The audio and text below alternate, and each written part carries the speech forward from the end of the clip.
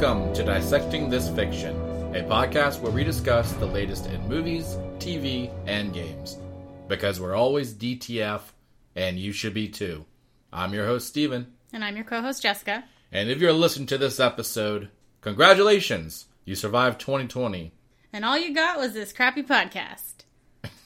Ain't that the truth? They were clearly out of shirts. Yeah, exactly. So you got to rep a podcast. Yep.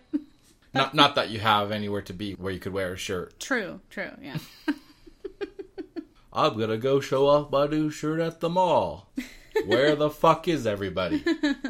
Actually, where's the mall? For real. They're kind of gone these days, aren't they? Yeah. But yes, it's 2021. Mm-hmm. Allegedly. Allegedly, as far as we know. I'm convinced we're still in the 13th month of 2020, okay. But I have not been able to prove it yet. Yeah, it's So it's pending. I'm looking for evidence. We shall see. Yeah. We'll have a real good idea by the end of this month. Yeah, right. Which way we're swaying. Yeah, 2021, I hope you're listening. The bar is set so low, it is nearly impossible to be worse than 2020. So, hopefully... I mean, did you really have to challenge 2021 like that? I mean, I'm not the first to say it, so if it happens, it's not my fault. I'm just saying, the odds are in our favor. Next thing we know, 2021 is going to say, hold my beer to 2020. Yeah. Well, let's hope not. And that's all on you. No, Everyone here heard that. That is on you. I am not the first person to say that. If shit happens. Oh my gosh. Whatever. Fine. Just blame me. Anywho. Yeah. It's a new year. Mm-hmm. Any resolutions? I mean, I didn't know. Do we really care about that this year? Yeah. I feel like my resolution was, please let 2021 be better. It was just like a cumulative resolution upon the world. Yeah. I feel like people are going to have a lot lower standards to the resolutions this year. Yeah, I didn't even bother. Only eat 5 meals a day. Only order out once a day. Yeah, I didn't even bother setting any this year. I had some unofficial things that I want to plan on doing, but they're more like personal goals. I'm not going to call them resolutions, because resolutions always fail. Yeah. Well, the only thing keeping me from going to the gym is obviously the gym right now. Yeah, clearly. Yeah. It's closed, so you can't. Yeah, that's not my fault. I have one that I want, but it's completely out of my control. Okay. So I guess it's not really a resolution. It's to go see one more movie in theaters before I die. Before you die? Yeah. So that's like a resolution for the rest of your life? Yes. Okay. I mean, You're just really hoping to wonder if we're going to have that experience anymore. Yeah. Obviously, I want it to be pandemic free. Yeah. Not just like a bunch of people in a room coughing on each other. Yeah. That doesn't count. No. We had that before the pandemic. It was called the Dollar Theater. Yeah. Yeah. That's true. Got him. I literally had to leave a movie one time because I felt like I was just dirty just being there. Mm-hmm. Everyone was making noises and coughing, and like some kid cried, and I was just like, ugh. I just had to leave. I was like, I don't care enough. It only cost me $2, so bye. It was called a dollar theater, but they charged you $2? Yeah, I know. Wow. I knew you were going to bring that up. Fucking frauds. They started out as a dollar theater. Fucking frauds. And then every other day. So then only Tuesdays were $1, and every other day was $2. Then change your fucking name, you frauds. Right? You're not a dollar theater. You're a $2 theater. Yeah. Why don't you at least call yourself Double or Nothing? Or just go ahead and call yourself a $2 whore. I mean, depending on what they're showing, they might get more people in there. True. Can you believe that used to be a thing? Not to get off topic. What? Not that we ever were on topic. Oh, But, like, the porn theaters. Like, that was a general thing. Where, like, more than one person is in the room. Yeah. You're watching, how many porn people movie? you think were, like, masturbating but thought nobody knew that they were doing it? Probably everyone in the theater. Almost every time. It's really weird to think about that being a thing. Floors are all sticky, but they don't even have popcorn. Yeah. They're like, it's soda. All right. Should we get into some of the new releases? For 2021? Yes. We have quite a bit of things that dropped. Let's do it. Yeah. New year, new releases. New us. I was avoiding that comment. Oh, I thought we were joking. That's why I about didn't say new me. Oh, okay. I thought it was a joke. It was a play on Got that it. was never going to come to fruition. Got it. All right. First up, Amazon Prime on the 1st dropped Dexter seasons 1 through 8. In case anybody's been hankering to watch that in preparation for the reboot or revival. Revival, I guess is what it's called. Well, it's not a reboot. Yeah, it's just...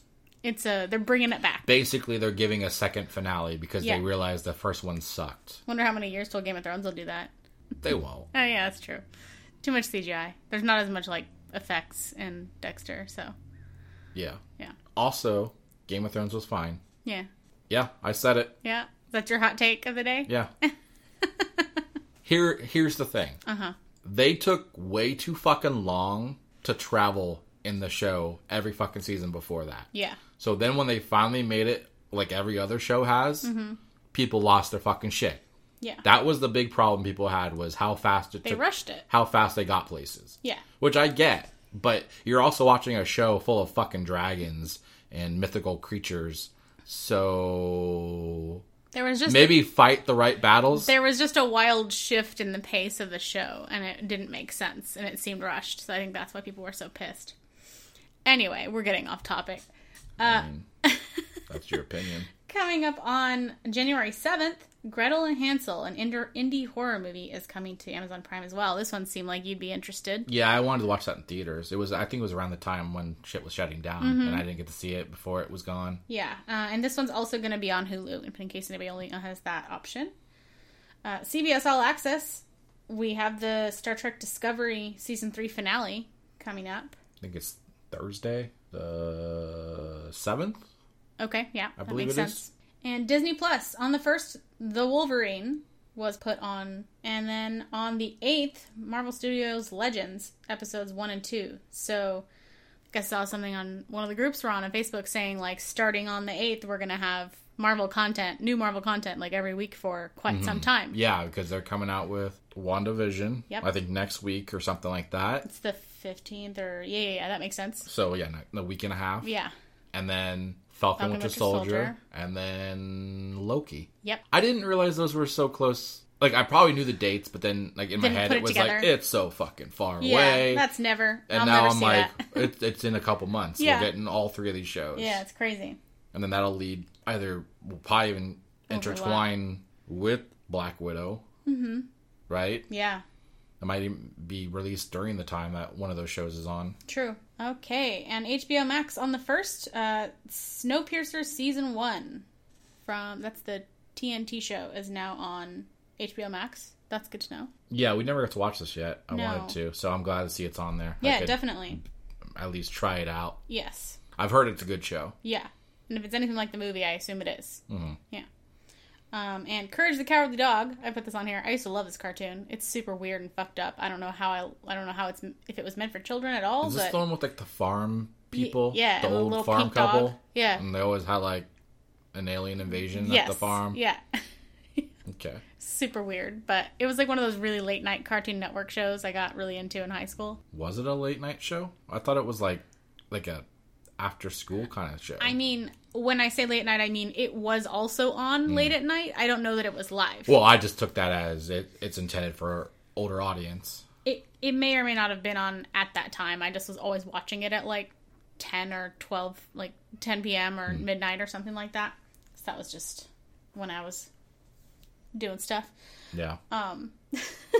Living the nightlife. Living the nightlife, playing Sims, watching cartoons, being really fucking cool. The Batman animated series and Batman Beyond are also now on HBO Max, in case anybody's been waiting to watch those. I feel like I think they were either on there and then left, or they were somewhere else and now they're coming here. Yeah. So, I mean, both very popular series. Mm-hmm. So, yeah, get on that, anybody who's looking for that Yes. nostalgia of those shows. Yeah. I just want to say, I probably shouldn't even promote this, I guess, indirectly. The Batman Death in the Family animated movie, that's heavily quoted, Yeah. is also on HBO Max now. I just want to put out a little PR message. Do not waste your time Yeah. It's trash. It's terrible. That's all. Okay. Good to know. Coming up on January 9th, The King of Staten Island. That was that movie from last year with Pete Davidson. Is that the one? Yeah. Yes. I know it's like his unofficial biography movie or whatever. Because everyone's been asking for that. Clearly, yeah. But anyway, so is it going to have his whole relationship? What's her name? I don't think it's going to be as an adult. I've been thinking it's for like when he was younger. I don't fucking know. Maybe anyway. They should have cast somebody younger then. Yeah. Anyway, that's going to be there in case anybody was waiting. It's a relatively newer movie, so it'll be something to check out potentially. I heard good things about it. I'm not sure that I believe them, but whatever. Netflix. So Cobra Kai Season 3 dropped a week early on the 1st. Yeah, do you think that was a ploy? Like, they intended to always drop it on the 1st, but they were just pretending like, oh, we're doing you guys a favor. I don't know. Maybe. Like, a little Stockholm Syndrome. Maybe. Even if that's the case, I'm okay with it. Because it was on the schedule. It was scheduled to come out on the 8th, and then we, like, after midnight, we were on Netflix, and we're like, oh, Cobra Kai is out already. I didn't even think about it like that, though. I was like, oh, yeah, Cobra Kai came out in January. Yeah. Like, I didn't even think of it, oh, it's a week early. Yeah. Until after we watched most of it, and then I saw the article that it was coming out a week early. Right. Well, I thought it was cool that they dropped it early. Even if it was a fake early. I'm not trying to throw shade. Yeah. I'm just saying, I'm curious if it was really something that they were like, you know what, fuck it, drop it a week early, or if they were always going to drop it on the 1st, and this was like a marketing thing. Maybe, yeah. To just make people feel like they're getting something more. If it was a good idea. And then also on the 5th, The History of Swear Words by with Nicolas Cage is going to be in it. He's like he's the host or whatever. Host, yeah. He's going to teach about swear words. I think it's an interesting choice. I would have expected someone who's known for swearing more. Nicolas Cage is known for that. Oh. Right? I don't know. Who would you have picked? I don't know. Nicolas Cage is known for his face. Like, to me, like, I always see... Which swears. His face swears just by looking at you. That's true. You're right. People swear by his face. Okay? That's true. I don't know. I don't know who I would have picked. It's off the top of my head or anything, but I don't know that I would have expected that. I thought it was an obvious choice. Oh, okay. Well, either way, it sounds interesting, for sure. Peacock is getting more things now. And then just full disclosure, there was like a slew of things came out on all these services on the 1st, so definitely go check out their lists if you were looking for new stuff. Mm-hmm. I'm only mentioning things that either we care about or seem like they're important. This is my own personal old nostalgia movie, Basketball, is now a Peacock exclusive as of the 1st, which is kind of weird. It's an odd choice, in my opinion. They probably just own the rights to the distribution of it. That's true. And then also Jurassic Park, The Lost World, and Jurassic Park 3 are also exclusive to Peacock. Yeah, they're streaming whores. Yeah, they are. They're making the rounds. They just bounce to all of the different things. Yeah. Although it's Universal, so theoretically Peacock would be the official ownership streaming service of it. Absolutely. So, I mean, it probably is going to stop at some point. But I feel like it's always jumping between services. Exactly. And then coming up on the 8th, there's a new show called Mr. Mayor. Season 1 will begin streaming, and that's with NBC, so it'll start on NBC as well. This one has Ted Danson in it. He's a wealthy businessman who becomes the mayor of LA. So does he just have like a contract that whenever a show ends that he's in, he just gets another one? Maybe. I mean... Wasn't he just in The Good Place or something? Yeah, but he's been in a lot of things. He's a good actor. He probably does have a pretty good contract. I'm not attacking him. Yeah. I feel like he's just always in an NBC show now. Yeah, he probably has a really good fucking deal with NBC. Who knows? Yeah. And this show was created by Tina Fey and Robert Carlock, so it has lots of potential just based on Tina Fey and Ted Danson, in my opinion. So I might be checking that one out. All right, that's about it. That's all the important stuff we could find coming out. It's quite a few things for people to go check out. Like the old NBC slogan goes, if you haven't seen it, it's new to you. Is that their slogan? I mean, it used to be. Oh, I didn't know that. It probably should be since they have a lot of old shit coming out. True. All right, we have a decent handful of schedule changes happening in the movies and TV world. That's weird. I know. It's just the usual business. A lot of LA-based shows are on hiatus. because of COVID, obviously. Shameless on Showtime. You from Netflix are they're not going to resume filming this week as they were supposed to, and they're tentatively returning January 11th. But Warner Brothers TV, quote, will evaluate as conditions evolve. Brooklyn Nine-Nine from NBC is not resuming before January 18th. But other Universal TV shows may start as early as the 11th. And Disney-owned shows have extended their production hiatus until possibly January 18th, but possibly later. Some of those are American Horror Story on FX, Mayans from FX, and The Orville on Fox. So there's lots. I do want to point out that that at least tells me that they're working on The Orville season 3. Yeah. Or is it 4? I don't know. Whatever season they're on. Whatever season, yeah. Because it's now a Hulu show, right? It used to be Fox, now it's going to be a Hulu original. I think so. Yeah. But it still says Fox on here, so I don't know. Maybe it's just because it's a Fox production.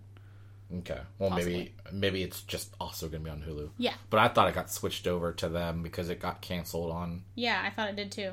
I guess we'll see. So yeah, there's quite a few things because LA is going through a situation right now, and everybody's kind of putting things on hold as much as they can and trying to prioritize the low personal impact or personal contact items on their to-do list so they can do as much stuff as they can and keep going without having to completely shut down. Also, the Boss Baby sequel, which I didn't even know was happening, was originally... You're not keeping up on your Boss Baby properties? I am not. I haven't seen the first one. Believe it or not. The Boss... Oh, but you know there's only one, huh? I just assumed based on the title. The Boss Baby Family Business was moved from March 26th of this year to September 17th of this year. So, what's that, 6 months? So, bummer, I guess, for people who cared. Yeah. Guess there's going to be a lot of wanting babies about this. Yeah. And the Mad Max Fury Road prequel, Furiosa, will be in theaters June 23rd of 2023. Jesus. That is, like, why even bother announcing that at this point? That's so far away. And that's WB, too. So that means that they are still sticking to the message that the streaming releases for all their movies just 1 year. Is really just supposed to be this year. Yeah. They also have, apparently, I don't know if we knew this, a live-action / animated hybrid of Coyote vs. Acme, which is also going to be hitting theaters. Acme... July 21st, 2023. So, like, a month later. Okay. So, like, the Looney Tunes characters, like Wile E. right? Coyote? Yeah, that's what I got out of that. Versus, like, the Roadrunner. Yes. Okay. Beep, beep. Yeah. And that's not an Amco commercial. Oh, man. That's interesting. And also extremely far away. Damn. They're making some serious plans. Interesting fact. I'm sure people care. My elementary school mascot was the Roadrunner. The local university here, the mascot is a Roadrunner, even though we don't have Roadrunners here. Oh. Well, we didn't have them either. Oh, that's also fair, yeah. Probably less likely than here. Kind of like our hockey team is the Condors, and we don't have Condors here, so... I guess they didn't want to name things like the oil derricks. Or the tumbleweeds. I guess not. Although one of the high school's mascot is the Drillers. So... Somebody's going to complain about that at some point. I mean, it sounds too sexual. It is like the oldest high school in this city, so it seems like somebody would have said something at this point. So, yeah. But I'm surprised that they haven't, if they haven't. Well, just got to wait for one of those whippersnappers to complain about it. Whippersnappers. You know? Yeah. There'll be one eventually. Of course. Just give it time for them to not find something to complain about elsewhere. Yeah. Might be a while for that. Well, getting to some of our DTF quickies. Let's drill right into them. Yeah. Apparently, Rubik's Cube is getting a full-length feature film. What? How? Yes. So, this is via Deadline. Hyde Park Entertainment, which I believe owns the Rubik's Cube, whatever. The toy concept. Yeah, I think they bought it from whoever created it. Okay. But as far as I'm aware, they own it. Right. So they've made a deal with Endeavor Content to create this film, as well as Glassman Media to make also a game show based off the puzzle cube. So is the movie just going to be us watching someone solve a Rubik's Cube? Like, what? It's like... What's that movie with Tom Hanks? It's based off those books. Oh my god. It's like hella religious. He does like a whole Yes. puzzle thing. I can't think of the name. We'll go National Treasure. Yeah. Nicolas Cage, by the way. Yeah. I know. I think he just swears for 2 hours. Probably, yeah. You know who I think I would have chosen? Jesse Pinkman, whatever his name is, Aaron Paul. Well, he only has one He only word. says bitch, that's so true. if they should have an exclusive episode that he hosts. Or... You know they're going to use that fucking... They're going to use a scene from that show when they go over the word bitch, right? They have to. Also, do you think somebody's going to complain about the language on the show? I hope so. I hope someone's already complained. What about Samuel L. Jackson? I'm tired of these goddamn, what is it? Motherfucking snakes on this motherfucking plane. He should be on the one that says fuck. Yeah. Yeah. Okay. Yeah. Anyway, sorry. I don't know. I just, in my head, it just came to my head, so I had to say it. Sorry to distract you. So they're going to do a game show about Rubik's Cube. Yeah, they are. A motherfucking game show about a motherfucking Rubik's Cube. It sounds riveting. I feel like there's other ridiculous...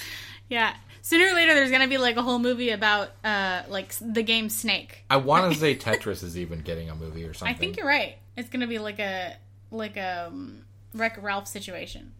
Yeah, probably. Yeah. So fun fact, to date, over 450 million Rubik's Cubes have been sold worldwide. I wonder personally if this includes all of the knockoff non-branded ones. Or... Yeah, I mean, I don't know. But that's just probably an unknown. Also, who's keeping track of that? I don't know. That's why I think it has to be only their brand, because then they would know how many units they've sold. Exactly. Yeah, because nobody's aggregating data from all Rubik's Cube type items being sold. You have to assume that's probably... This probably only helps their argument. I was going to say, it probably would only include what they had when they owned it, not anything before, right? That's true. Unless they have data from their previous company before they bought it or whatever, but whatever. Exciting, you know? Yeah. So much fun. Always a good puzzle, you know? Yeah. Speaking of turning a game into a movie. Yeah. The more traditional route is video games. Mm-hmm. And apparently Resident Evil, the reboot, not the shitty ones that have already existed. Okay. Tell us how you really feel. Apparently the reboot has wrapped up its filming. Nice. So director Johannes Roberts, who's actually known for 47 Meters Down Uncaged. Oh, right. Mm-hmm. Which is actually a pretty good movie. Yeah, pretty decent. For what it is. Yeah.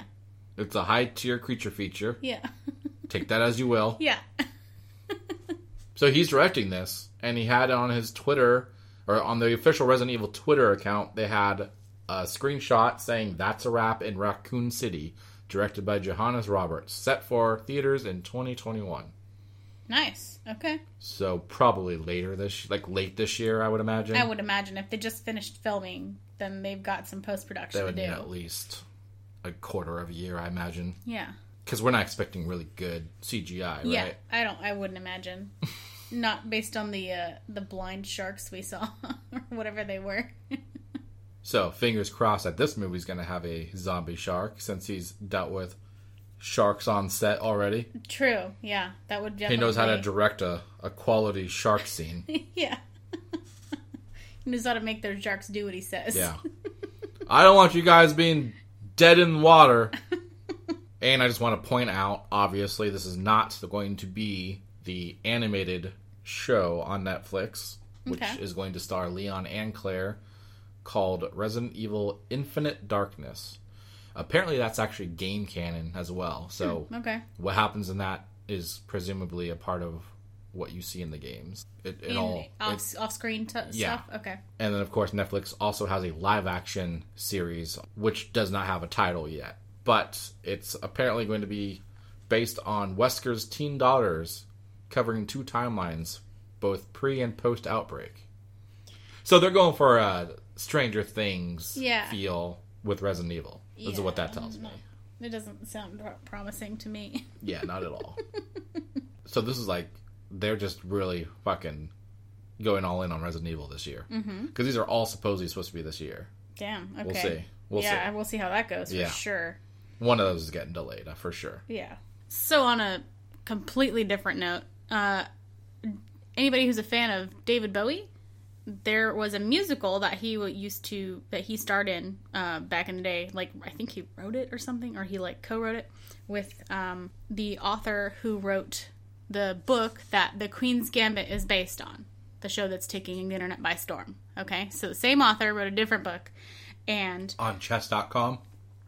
No, not about chess, but that was turned into a musical named Lazarus, and Michael C. Hall, known from Dexter, was starring in it in its production in London.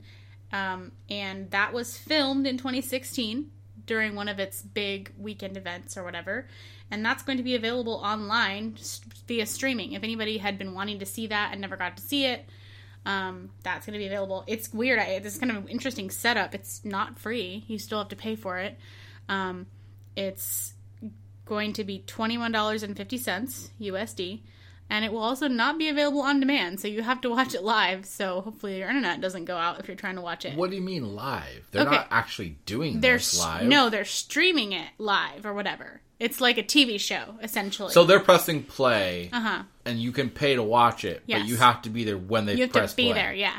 Exactly. Okay. It's like It's not on demand. It's even though you're paying for it. Exactly. It's not on demand. That's convenient. It's really weird, right? I've never heard of. I mean, I haven't heard of this, but I guess there's a lot of things. So this is just the performance theater side being like, how can we make some money since we can't do anything? Yes. Okay. That being said, I think this play had really, or musical had really good reviews and it was well received, and people said that Michael C. Hall did an incredible job with it, so I guess it's a good opportunity.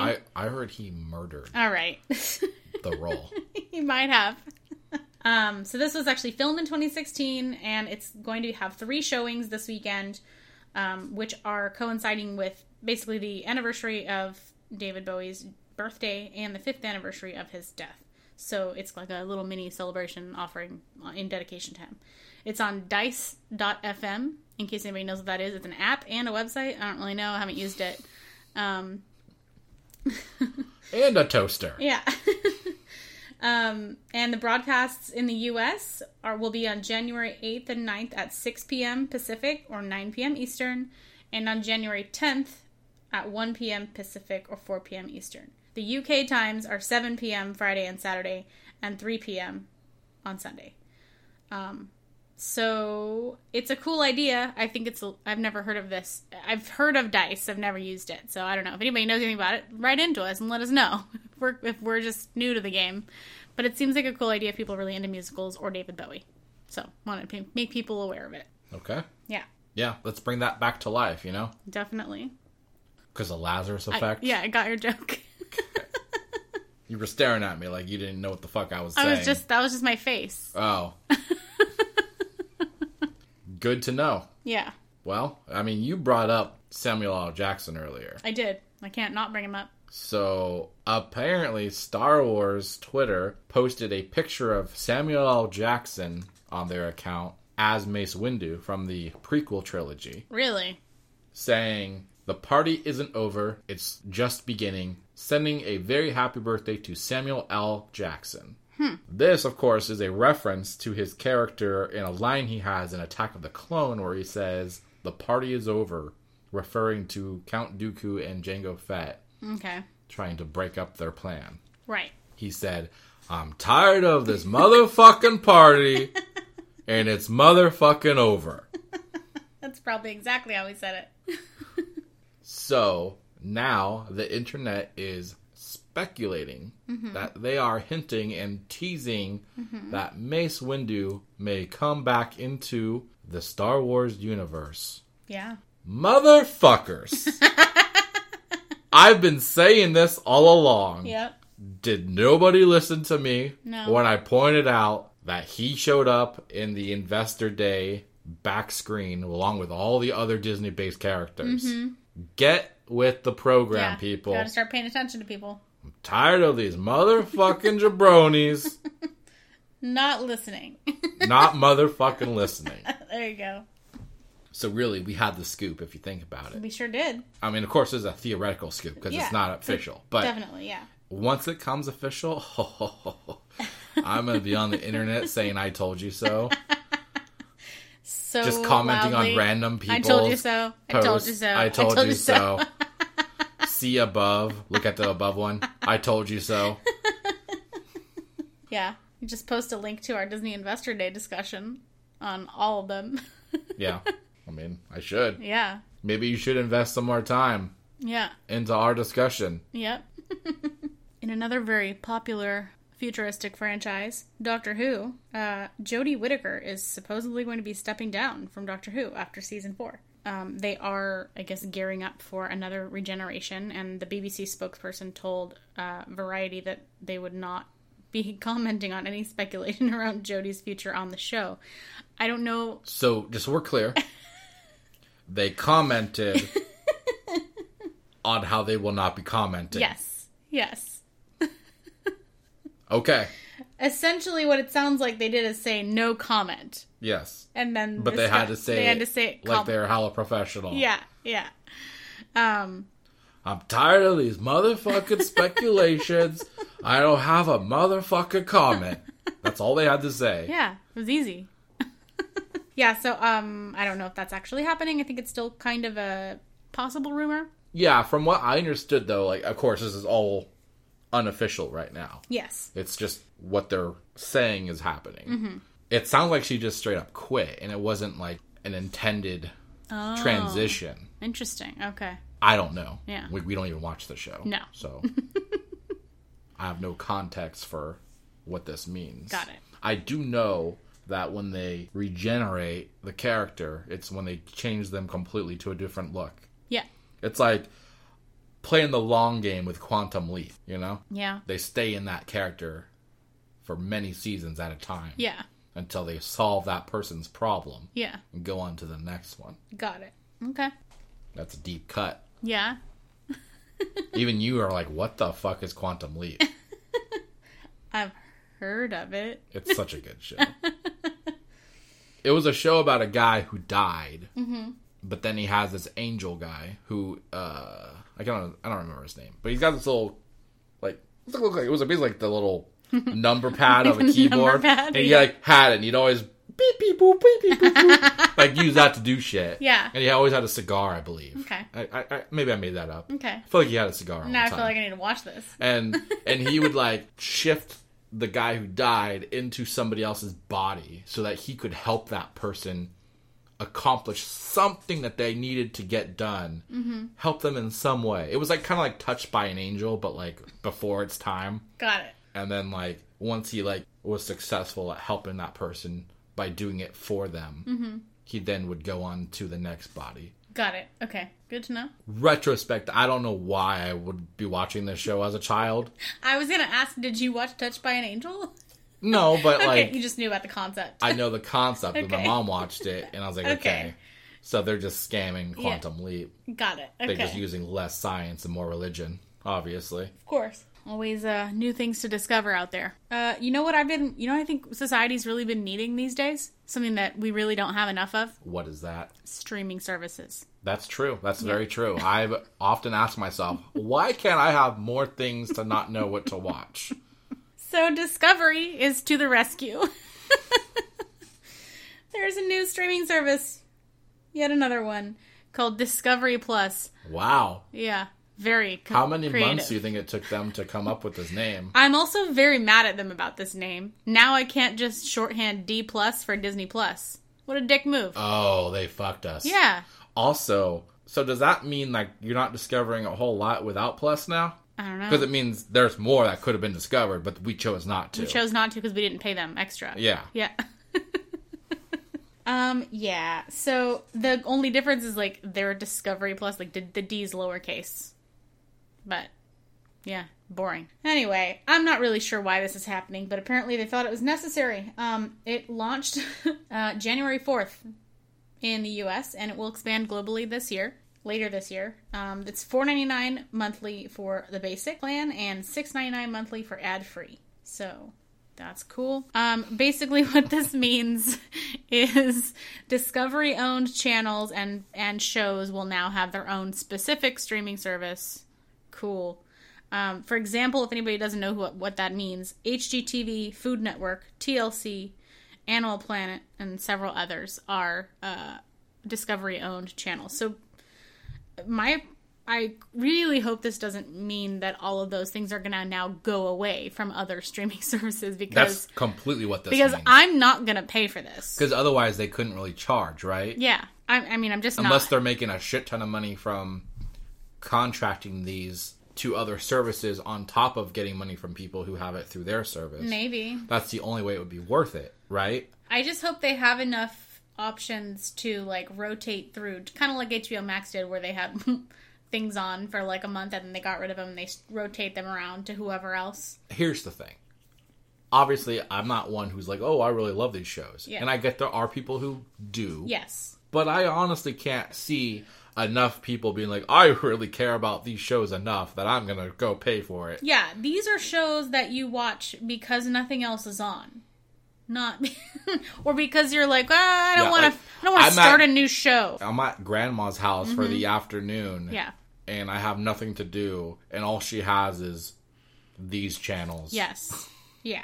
On a Saturday. I grew up watching, the only thing I was allowed to watch when I was little was Discovery Channel, National Geographic, and I think the History Channel. But that was before that was all aliens. So, I don't know. Well, the science is there. So Yeah, totally.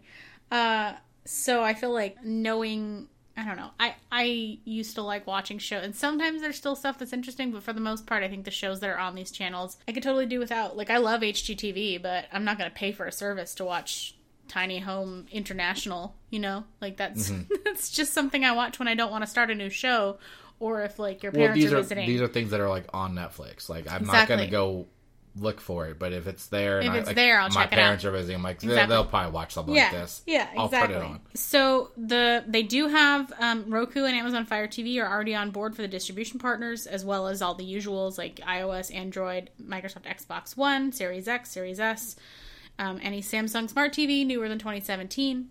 And Verizon is offering 12 months free of Discovery Plus to the same people who already get the deal for Disney Plus, Hulu, and ESPN. So they're getting yet more stuff, which is dumb. It's the customers have an unlimited plan. Mm-hmm. And then they also signed on with Vodafone, which is a big UK mobile provider. So they're going to have some kind of deal with them as well. So, yeah, in case anybody is like super obsessed with Discovery-owned shows, look forward to another bill every month. Yeah. Bummer. Well, you brought up Roku. Yeah.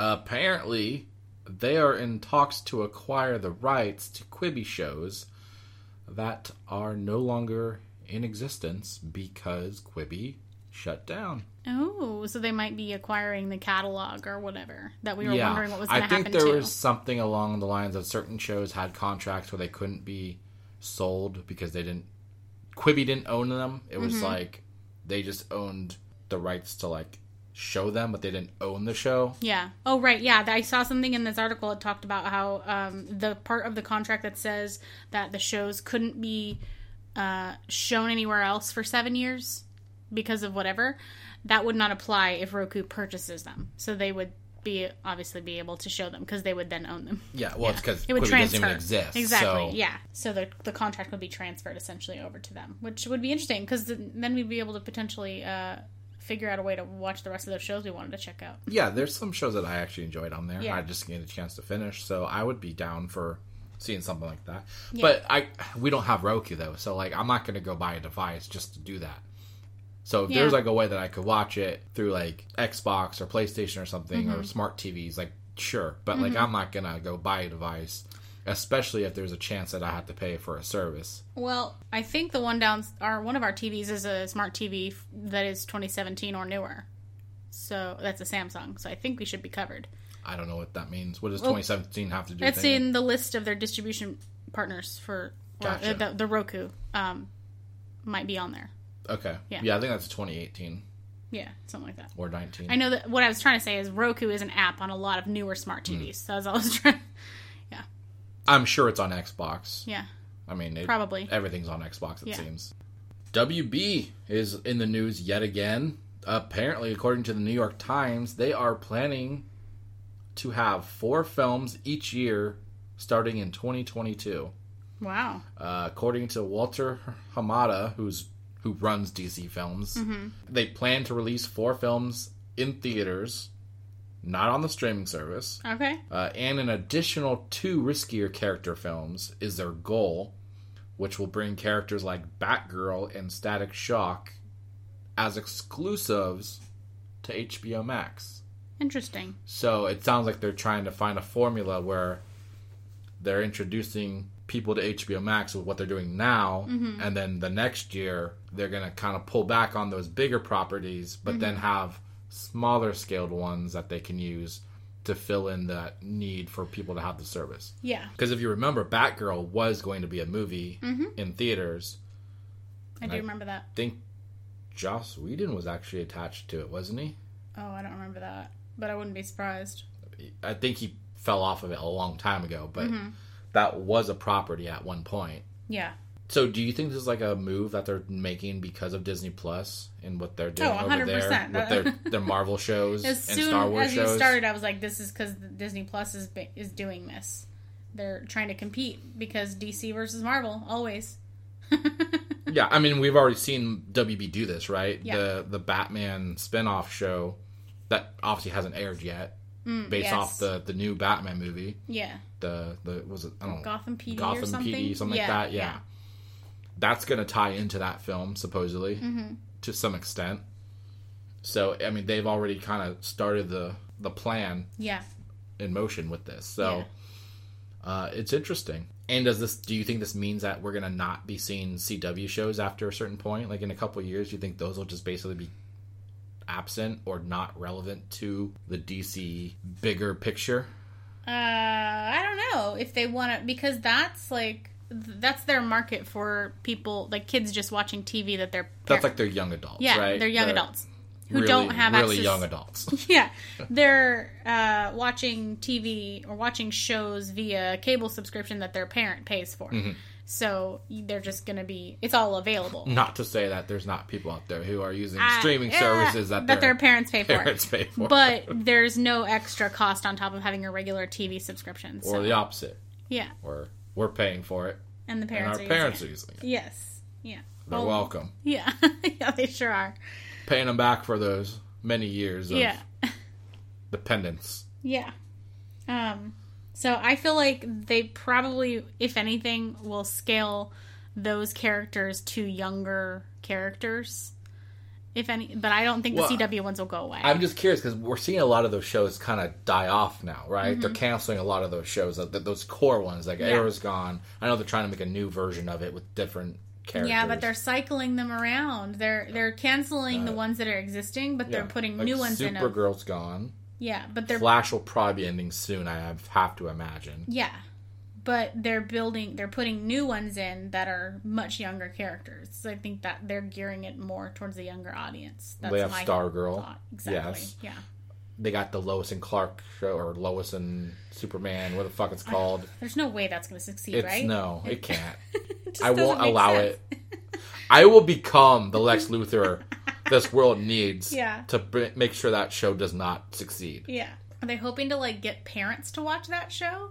We're not going to have that discussion. Young parents? Yeah. Maybe. I don't know. Oh, yeah, I'm like Superman. Yeah. I don't know. I taught my kid a life lesson last week.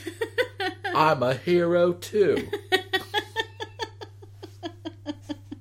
I don't know. I'm just curious if they are kind of now trying to transition HBO Max to basically be the hub for DC.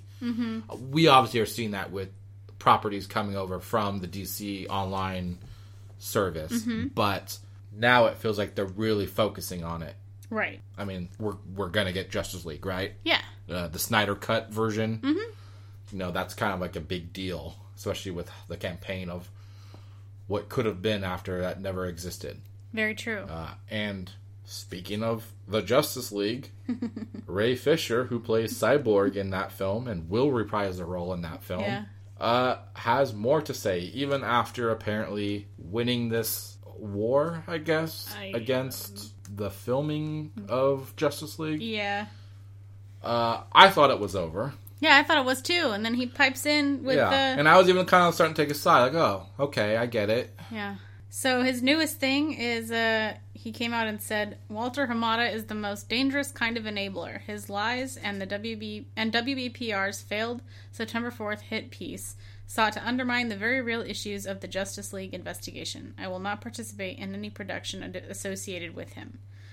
So, I mean, again, like we've said, Walter Hamada is the basically guy in charge for the DC films. He's the president, yeah. So, is this Ray Fisher saying he is no longer going to play the role of Cyborg? Is he saying I'm stepping down on, like, without saying I'm stepping down? That's what from it sounds like. That character? Unless he's thinking that... Like, how is he going to be in a role within the DC films? Do you think it's possible that he thinks that he can get, like, people get to him cancel fired. Hamada and fire him? He doesn't have that Nobody kind of pull, right? cares that much about him as a character. I don't even think that would happen if Jason Momoa said this stuff. And he's much more popular. Nobody would be able to say, I don't think, enough to get rid of.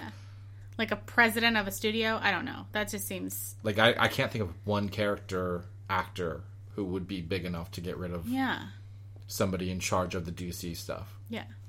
Because none of them are that big Maybe yet. Dwayne Johnson, but... I mean, his movie would have to come out and be amazing. True. But he's been in everything lately. No, I don't think... I just think the point is, it just seems like a lost cause if that's truly what he's thinking he's going to be able to do. Unless he's just, like, straight up saying, I'm not involved anymore. But it does seem kind of like he might have an ulterior motive. I don't know. No, I think he's just... He's just kind of saying, I'm not doing this anymore. Sticking to his guns of the situation. Because who would realistically be like, oh, I'll just say something like this, they'll get rid of the guy in charge, and then I'll come back. Like, no one's get that conceited, to be honest, right? I'm not even sure why he bothered to say this, which implies he's not participating anymore, because his actions thus far have made it pretty clear that he wasn't interested, right? I don't know. It just seems... Well, again, Justice League Snyder Cut is the only thing that he's really a part of currently, and I don't know if he had to do... I don't think he had a contract to do more. Did he do any reshoots? I think he did a little bit. I think he did, yeah. But, like... But they would be done The narrative of that film is there was very little reshoots to be done. Yes. Most of it's just unseen footage that's being used in the film. Yes. I don't know. Always some drama. Yeah, I mean, I'm sure there'll be more to that then. I'm sure WB wants to sweep this under the rug as soon as they can. I mean, I'm sure they're tired of hearing them talk about them. Like, yeah, WB's getting a lot of negative press lately, so I think they're ready. Another piece of negative press they are getting. We talked about the Legendary Entertainment Group was talking about challenging WB on their decision to release Dune in theaters, or not in theaters, to streaming.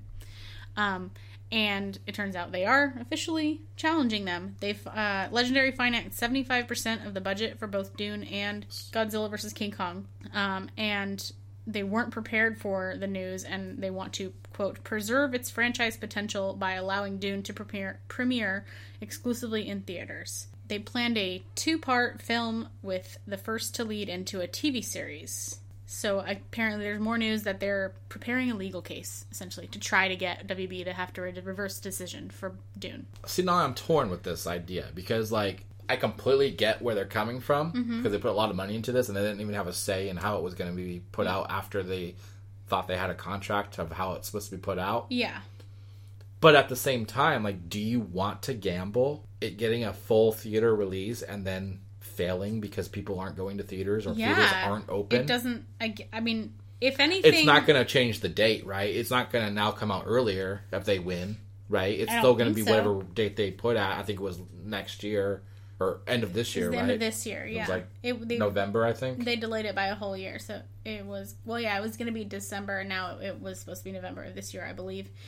The only thing I can think that they could win, the only way I think they could win, proverbially, with this, is to say, if you're going to release it to streaming, you have to do PVOD so that we can make money from it. But, like, it's not a smart move to say you can't release it to on demand. You know what I mean? I wonder if WB can just be like, here's your money. Like, just pay them back whatever they invested. Right. So they can just shut up and walk away. Yeah. But then, if they do that, then they're going to open the door for all of the other movies to say, excuse me, where's mine? Yeah. Right. Like the Wonder Woman. Mm-hmm. That thing. And now all of them. Yes. Yeah. Yeah, that's true. And on that note, Wonder Woman 1984 was released on HBO Max for Christmas Day. Yeah. Alongside Soul, which was on Disney Plus. So they basically were competing on Christmas Day for society's attention, right? Yes. At least wherever the services were available. Yes. Disney Plus, I think, is worldwide. So globally, they had 2.3 million global installs over the Christmas holiday. And they have 87 million total. Wow. Okay. So presumably people were there to watch Soul, right? Probably, if it's Christmas that holiday, or Mandalorian, if they wanted to binge that with family after. That's true, yeah. That aired, right? One of those two. Yeah. Also, potentially, if people were just visiting home or visiting somebody, then they'd, like, install Disney Plus and give it to them to use, potentially. That's true. So it could sharing and stuff. Could just be a side effect. Sharing is caring. Yeah. It could be just a side effect of travel, which not everybody did, but some people still did. But I guess Soul had a $7.6 million international debut. I believe that's in theaters. Okay. Yeah, that makes sense. So, that's pretty decent, I think, right? I mean, it sounds decent, but I don't know. I mean, that's just for a weekend, I think. So that sounds pretty good. As far as HBO Max goes, their numbers seem a lot lower, but I feel like it's kind of oranges to apples with the comparison. So they are at 554,000 users signed up for the service. Okay. For that time period, I think, of Christmas. Mm-hmm. They have a total of 12.6 million subscribers. Of course, HBO Max is only in the U.S. Right. So that really significantly limits their user base That's already. That's true, yeah. Or potential user base, I mean. But I'm pretty I mean, I feel like this is a direct correlation with Wonder Woman 1984, right? Like, what else is there on WB or on HBO Max that came out that people would be jumping on for Christmas? Right. And I guess they said that they had 3 times the viewing hours of a typical day in the previous month on December 25th. Okay. So users watched 3 times the amount of content that they did typically. I mean, that makes sense. Even if Wonder Woman wasn't on there, just being Christmas. Yeah, and like you said, again, it could also be like, well, people are sharing it with their family. Like, I'm going to see... Yeah. Mom and Dad and my cousins are over, so I'm going to let them watch some cool shit that I have on my service. I'm also curious to know, I wonder if they have the data for the percentage of those viewing hours that were done using the group watch feature. That would be an interesting statistic for them to advertise. Yeah, because that's like I mean, I guess it wouldn't really matter as far as total being watched, but it would be cool to see as far as how much people enjoy it or engage with that tool. Yeah. How many people sat down and watched a movie with their family even if they weren't visiting them, you know? That I don't think we've even used that on any service yet. We just don't have people that care, I guess. I've used it twice, but not Group Watch, but I've used the Amazon Prime one. The first time it didn't work that well, and then we used like a Netflix add-on for another one. But as we said, Wonder Woman was released Christmas Day. Apparently, nearly 50% of subscribers watched Wonder Woman 84 on the first day it was out. So Christmas Day. Yeah. So 50% of their subscribers watched it day one. That's pretty... Which we just impressive. Established was 12.6 million. So that's 6 million people watched it? Damn. Yeah. Interesting. And I don't feel like we saw any issues with connection to the servers or anything, right? No. I think there was a little bit of a resolution drop at one point in the movie, but it was very short. Right. So they didn't get overwhelmed with traffic, it doesn't seem. So they must have been prepared for it. Right. And then apparently it made, and as far as money goes, they actually found that Wonder Woman made $16.7 million domestically over the weekend for Christmas, even though only 35% of U.S. cinemas are open at limited capacities. So that means essentially there were only about 2,100 North American theaters open, and they still managed to make that $16.7 million, which is pretty impressive. And that's half of what was made globally, which was $36.1 million. So that compares with Seoul. Now when you look at the Seoul numbers, it seems a little sad. I didn't realize. Yeah, that's true. But, I mean, at the same time, though, like, it's the holiday time. You're not... Take the pandemic aside. You're not getting a lot of people going to the movies, right? Yeah. Although, I guess it seems like it was more of a common thing the last few years. But, given our current year, I don't think... Yeah. It's that shocking that there wasn't as many people... Right. ...going to theater to see these things. No, I totally agree. Yeah. I was just thinking... I didn't really know what 7 point whatever million meant, but then when I see that Wonder Woman made like I said, this was apples and oranges because we don't know the exact dates, right?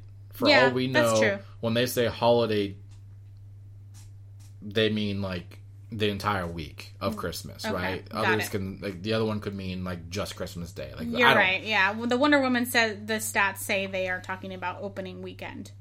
And the other ones just say over the holiday, and it says debut. So it may or may not be just one day. So you're right. It's not fair to compare them entirely yet. Plus, they're completely different target markets. So it's interesting to see how things performed, even despite the pandemic. Mm-hmm. Yeah, I mean, those movies, I think their success financially is going to rely on the international market, obviously. Because as far as the U.S., it's very minimal. It's pretty much a wash. For getting... profits out of that. Yeah. Like, it's going to be based on the service itself. Mm-hmm. You know, and getting that per month from everybody. Well, apparently the bosses at Warner Brothers think that it did extremely well, or at least well enough to already fast-track a sequel. They've already announced they're going to have Patty Jenkins return to conclude the third installment in the trilogy. And so this was confirmed by the WB chairman, Toby Emmerich, following the release of Wonder Woman 1984. So apparently they're happy with the numbers. Yeah, but it sounds like this was already intended to be a trilogy from the start. Yeah. But then that also tells me, does that mean that there's no plans to make more Wonder Woman after this third film? Or do you think that's going to be based off how well it does, how well the character does, where they want the DCEU to go? There's probably a lot of variables. Money does talk. I think if they make another Wonder Woman, they probably would do a new Wonder Woman. Because in the comics, there's lots of different Wonder Women. That's my guess. Is what they would do as a trilogy with this Wonder Woman. And then they would go to one of the other options. I mean, Gal Gadot is kind of a hot ticket right now. No, she's a total... Yeah, no, I agree. I don't think it's a good idea. I mean, that's not what I would do. But I'm assuming if they don't continue... I mean, we're not going to see this film for at least 5 years, right? Yeah, I think it's going to be a while. Because Patty Jenkins is... You know, now going to be doing the Disney side with Star Wars, doing the Rogue Squadron film. It's weird that Hollywood can't find more people, because it seems like everybody's sharing the same, 10 people in Hollywood. That's kind of, I think, the problem is... Yeah. I mean, we're seeing that with Disney, right? Yeah. They're basically using their actors. They have a handful of actors they're kind of using in multiple properties right now, right? Yeah. We just talked about how Samuel L. Jackson might be coming back as Mace Windu, right? True, yeah. Granted, he was in the Star Wars already before Disney owned them. Yeah. But I'm sure his role as Nick Fury in the Marvel films was an easier way of getting him back for Star Wars. True. If that's true, right? Yeah, that's a good point. And it's only a matter of time before we see one of the official Avenger actors in a Star Wars property. That's true. I know Brie Larson wants to do it. Yeah. It's just a matter of time. But yes, we need to kind of hopefully expand our pool of talent. Yes. Taika Waititi is a perfect example. Exactly. Yeah. So James Gunn. They're basically just using the same directors, it seems, right now. Yeah. All right. This also tells us, too, that they had no interest on whether or not Wonder Woman 2 was successful. That means that they already had That's intent kinda what to I was make a thinking. trilogy, right? Yeah, I think that it was always planned, and they were like, well, no matter what the numbers are, nobody has anything to base this off, so there's no benchmark, and automatically we're just going to say, yeah, it was a great success. Here's number 3. Seems kind of. I mean, obviously, Wonder Woman 2 is very divisive on whether it was good or not. Yes. A lot of opinions on that film. So many. All right, last on our news list, Sony has plans to introduce their PlayStation properties into other media forms, like movies and TV shows. Interesting. We already kind of knew this, but Media Post reports that Sony Pictures chairman and CEO Tony Vinciquerra said Sony has 10 total properties that they plan to turn into other forms of media. Interesting. So they have 7 shows apparently in the works and 3 movies all in development under the PlayStation property banner. Okay. We already know Uncharted is one. Yes. So that leaves 2 other movies that could be spawning from properties, right? Right. So do you think it's safe to say that Uncharted counts for more than one of those, that they're going to have a sequel? Because the movie or the games have. I don't think they would be including sequels. You don't think so? Okay. That's what I was just curious. I think that would be implied that those will have sequels. Individual properties. Yes. Okay. Just making sure. The Last of Us, we know, is getting an HBO show. Yes. So that's one of 7 shows right there. I'm just really curious, should we expect other properties that are like not technically PlayStation, but they're known as PlayStation games and properties, even though they aren't technically first party? Well, my first thought, I don't know if I know this right. I don't know if I know which ones are officially first party and which ones aren't, but I feel like God of War and... Oh, for sure you're getting a God 100% of War. God of War and Horizon Zero Dawn. But that would be Horizon Zero Dawn would be a really cool one. Right? It would be very hard, but Very you could do hard. that. You could do that. Yeah, maybe if they did it animated or CGI. I mean, it'd have to be CGI, but like... Well, Uncharted is going to be the deciding factor on how much they're really putting into this, right? Yeah. That's probably the safer bet because it's probably going to take less CGI in order to build those worlds on the big screen. Right. It's a lot more lower budget, I would assume. But it will determine the quality that they put into their films. Right. So what are some of those options of the not officially first party that you think could be? Well, okay. Well, we already know that Metal Gear Solid is happening. Okay. I guess my question is, do you think that would be under the PlayStation banner? Oh. Because even though Metal Gear Solid is not technically an exclusive, it's kind of known as a PlayStation property. I wonder if they're not... I think you're right, that it could be including things like that, where it's a gaming-related thing that can be played on PlayStation, but it isn't necessarily a Sony property. Yeah. Or that they have games that they are exclusive to the consoles, but they don't own the developer that made the Right, game. yes. That's an interesting point. I don't know. I would imagine they're going to focus strictly on their first-party, fully owned stuff first. Yeah. Well, I'm trying to think what else. You brought up a really good point. God of War and Horizon Zero Dawn are probably the 2 obvious.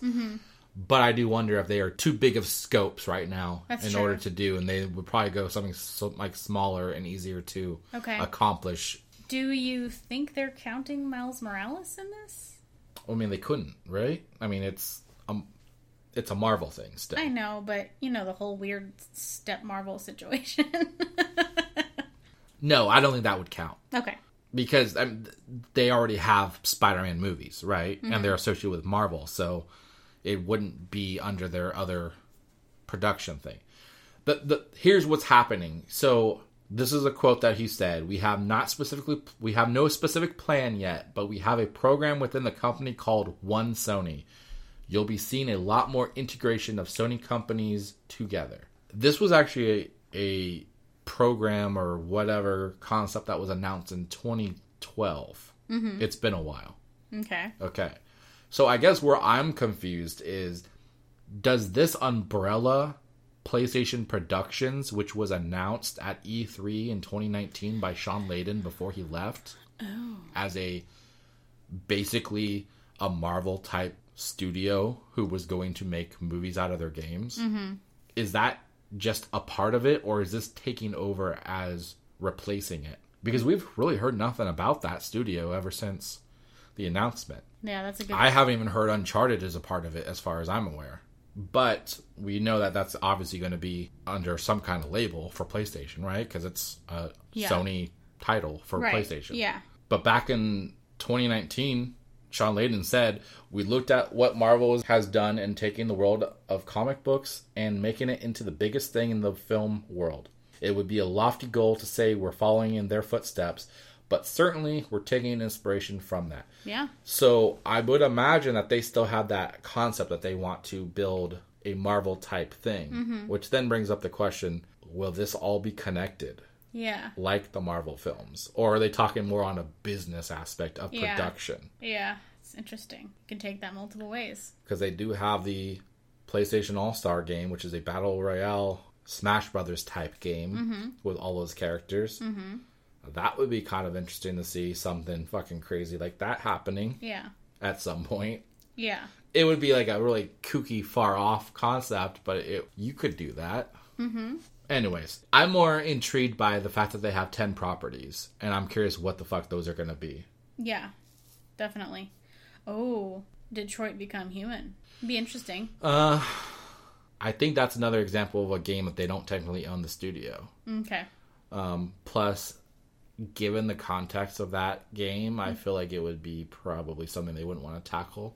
Right now. Just on a social aspect. Fair enough. This wasn't all like... This was like a full conversation he had just in general about Sony.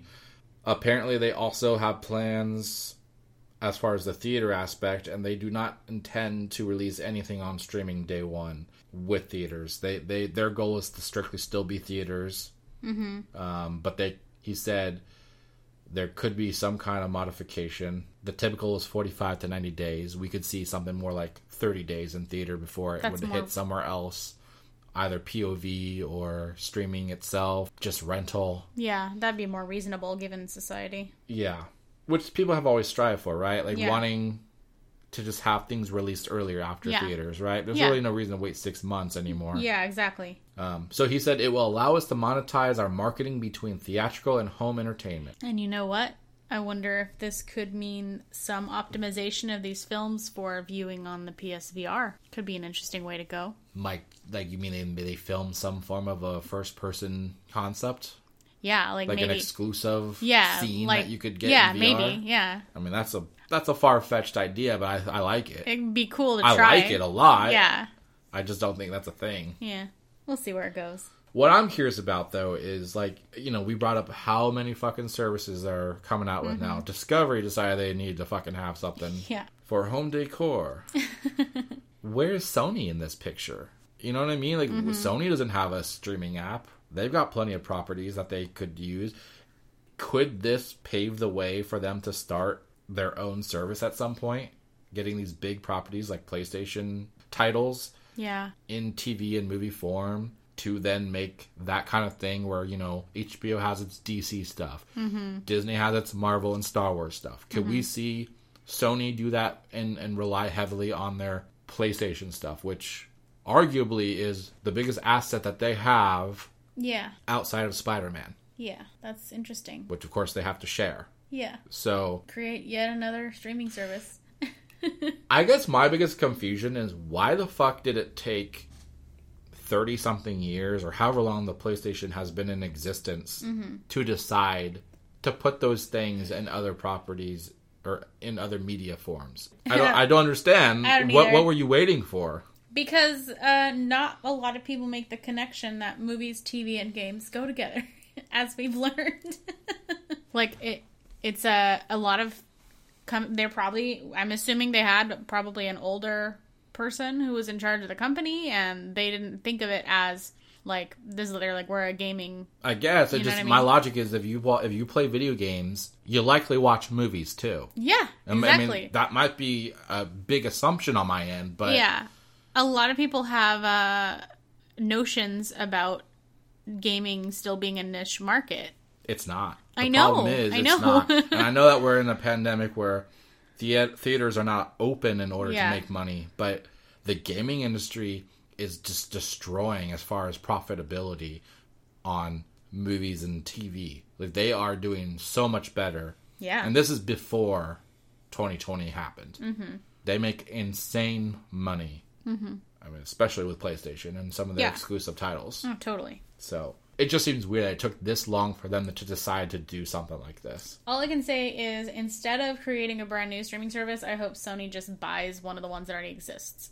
Because I don't want yet another streaming service. Or I don't. Because then that means they're going to fucking raise the price on it. Or partners with them. I don't know. I mean, well, okay, Last of Us is going to be HBO, right? Yeah. So I guess you could see, okay, maybe they'll partner with HBO. Maybe. To do that. Mm-hmm. WB. They'll partner with them and get all those fucking content on that service. Yeah.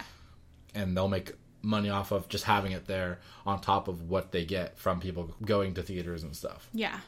I just don't want yet another streaming service, so yeah. I'm being selfish here. Okay, that's it for our news, so let's get into what we watched this week. Here's how our rating system works. If we hated something, we'll burn it.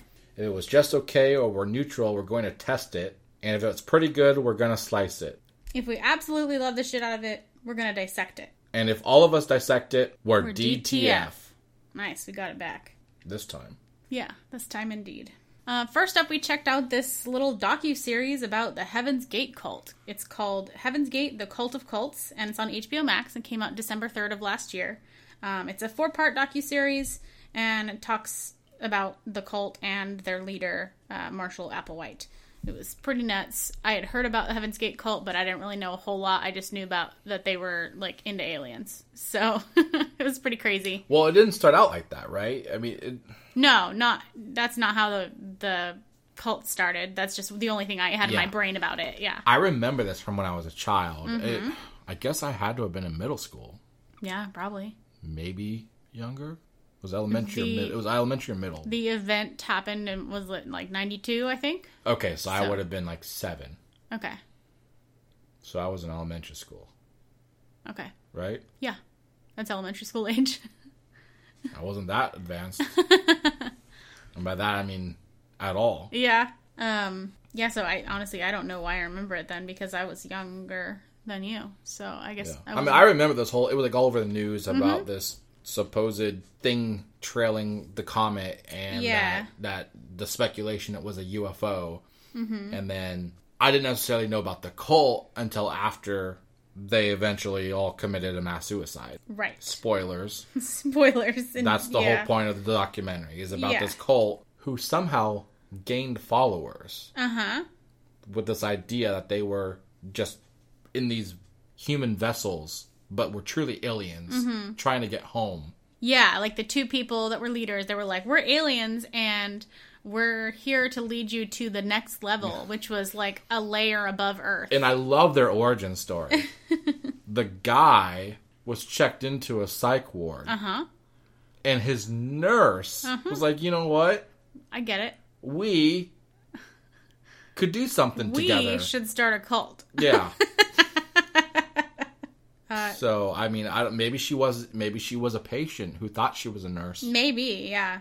But eventually they ended up growing enough, and they had some pretty extreme ideas. There was a whole castration thing that they wanted to try out. Yeah. And then they were like, never mind, it didn't work out that great the first time. Maybe we won't do that after all. We were just kidding. Also, I fact-checked myself. I was incorrect. It was 97, not 92, so you were a little bit older. Okay, so I was probably middle school. That makes more sense as to why you have more vivid memories of it. Yeah, okay.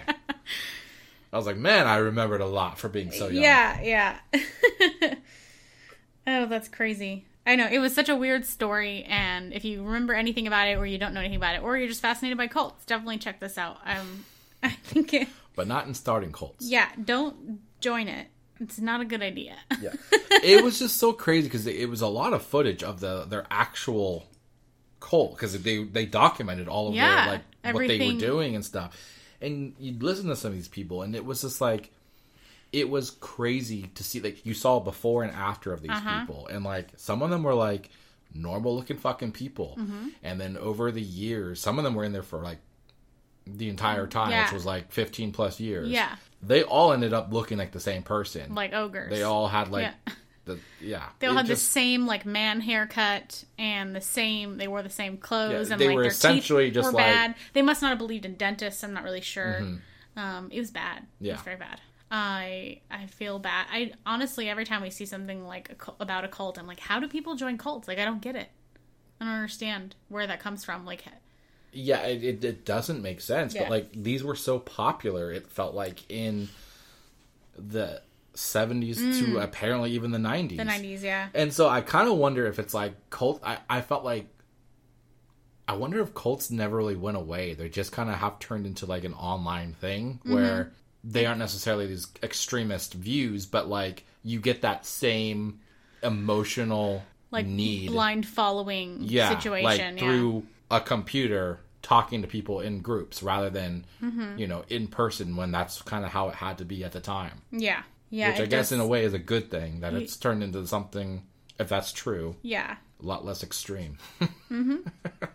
It's and this one actually, technically, the pair, they met in the 70s, the early 70s. So they somehow just made it last. And the nutso thing about Cults this, were like the TikTok of the 70s. pretty much, it seems like they were. It was the trendy thing to do. Yeah. Well, I'm gonna go make a cult and see how many people I can get to like my views. Yeah. And the absolutely craziest thing to me is that there are people who were in this cult and did not partake. They had left the cult, but they still believe in the teachings of the cult. Of that the leaders were aliens and that they will eventually get to the next level. Well, like, there's this one guy who he didn't do it because he had to do something else or some weird shit like that. And then he later couldn't on stop masturbating. Well, that was a different guy. Oh, okay. But yeah. Yeah, and so that guy is a fucking... They were like, yeah, you're out. There's no masturbation on Mars, you're out. Yeah. But the whole logic just isn't there, obviously, right? Like, their whole idea was like, oh, well, this comet comes at a certain point, it'll be the closest to us, and then that's when we can ascend. Yeah. Well, that point's gone. So these people have this logic that like they could still get there. Yeah. Doesn't make any fucking sense. I don't know. It's weird. Super weird. I guess I'll never understand it. I just felt bad for the families. Like there was like families were just torn apart because the people who joined would just abandon them. Yeah, that was like part of their teachings. There was a girl. Her parents both left and basically just ditched her. Yeah, they just like abandoned their child. She grew up, became an adult. They came back at some point. They left to the cult, and then eventually they ended up going back. And it's like, why the fuck did you let them into your life to begin with the first time? Yeah, they literally made it clear that you were less important than some random ass cult. Yeah, because the leader of the cult was saying you have to lose all ties or break all ties with everyone that you love. You can only contact people in the cult. And even the husband and wife or whatever, girlfriend, boyfriend, whoever the fuck they were that joined, whenever a couple joined, they still were separated, which is super weird. It was very awkward. So this is extremely weird and fucked up, and I would definitely recommend people to watch it if they're interested in shit like this. I'm gonna slice this one. I'd test it. Yeah. I feel like it didn't do enough that you couldn't just get from doing your own fucking research on the topic. Yeah. The castration stories didn't do it for you. It was just so. I thought there was times it was just really boring. Mm-hmm. Like they focused too much on these people that are clearly just fucking stupid. Yes. Like I know they had like people on there being like, oh well, nobody thinks they would ever be tricked into a cult, but like it's just human nature to want whatever the psychological, whatever. That I think was one of the most interesting parts of it, seeing their like studies that they were doing on people and seeing that if enough people in a row ahead of you say the wrong answer, you're going to want to say the wrong answer. I'm like, I don't think I've ever experienced that. So I feel like you're not the outsider. Exactly, yeah. There's so many people in the world that feel they're so sensitive to feeling included or excluded that they would answer. And a lot of these people that joined had some kind of big moment in their life that happened, right? Somebody broke up or somebody was in a rut and they were feeling like their life wasn't going anywhere. Yeah. Like they clearly were manipulated. Yeah. I don't know. It's 4 hours to basically just reassure that you're smarter than these people. Yeah, so you want to feel better about your life? Watch this. Unless you're in a cult, then you might not feel better. So, I don't know. I would say test it. Okay. If you're, if you grew up with it and you, like, know and stuff, you probably don't need to watch it. But if you are kind of vague on it, sure, check it out. Yeah. But, again, you could Google anything to get the outcome if you have no clue how this ends. Yeah. the only aliens that I'm willing to leave Earth for are the Transformers. Oh, yeah? And I don't think that's a possibility. Probably not. Yeah. Unless you want to become an animated character. But we did get to watch the Transformers Part 2, War for Cybertron Earthrise, which is... Like another mouthful. Part 2 of the 3-part story that they are telling for Netflix. This takes place right after the events of War for Cybertron Siege. It was 6 episodes. They were about the same, 25 minutes each. You can get through this literally in 3 hours if you wanted to. Less than 3 hours. Yeah. I was a bit disappointed in this one. I was really into the first part, and then I found out how quickly this one was coming out. I was excited. This kind of let me down. It felt like that filler episode or 2 that you get in a really long series. I felt the same way. You're just waiting for the bigger arc to happen in that story. Yeah, that's a very accurate way to describe it. I felt the same. There was some good moments. There was a lot of action. They did have some really cool battle scenes. They had some great chemistry and relationship building that they did with some of the characters. Specifically Optimus and Megatron, which you would expect based off those characters and their history. They did some really good stuff. I felt like the CGI was a lot better than it was the first round, which I loved, but it felt so much more detailed and vibrant this time around. Probably because they weren't on a bleak Cybertron that was falling apart. Yeah. But I don't know, something about watching the trailer and then getting really hyped off of what they show in that, and then seeing what they actually come out with, it felt like a lot of underutilized characters, a lot of simple storytelling that overall could have just been told in a shorter period. There was 2 or 3 episodes straight where there's one character that comes in that they fight, and it's just the same thing for 2-3 episodes. Yeah. Coming back and forth. We thought he was gone. Nope, he's not. It's not gone. That could have been one episode. Yeah. They could have really shortened that down. Yeah.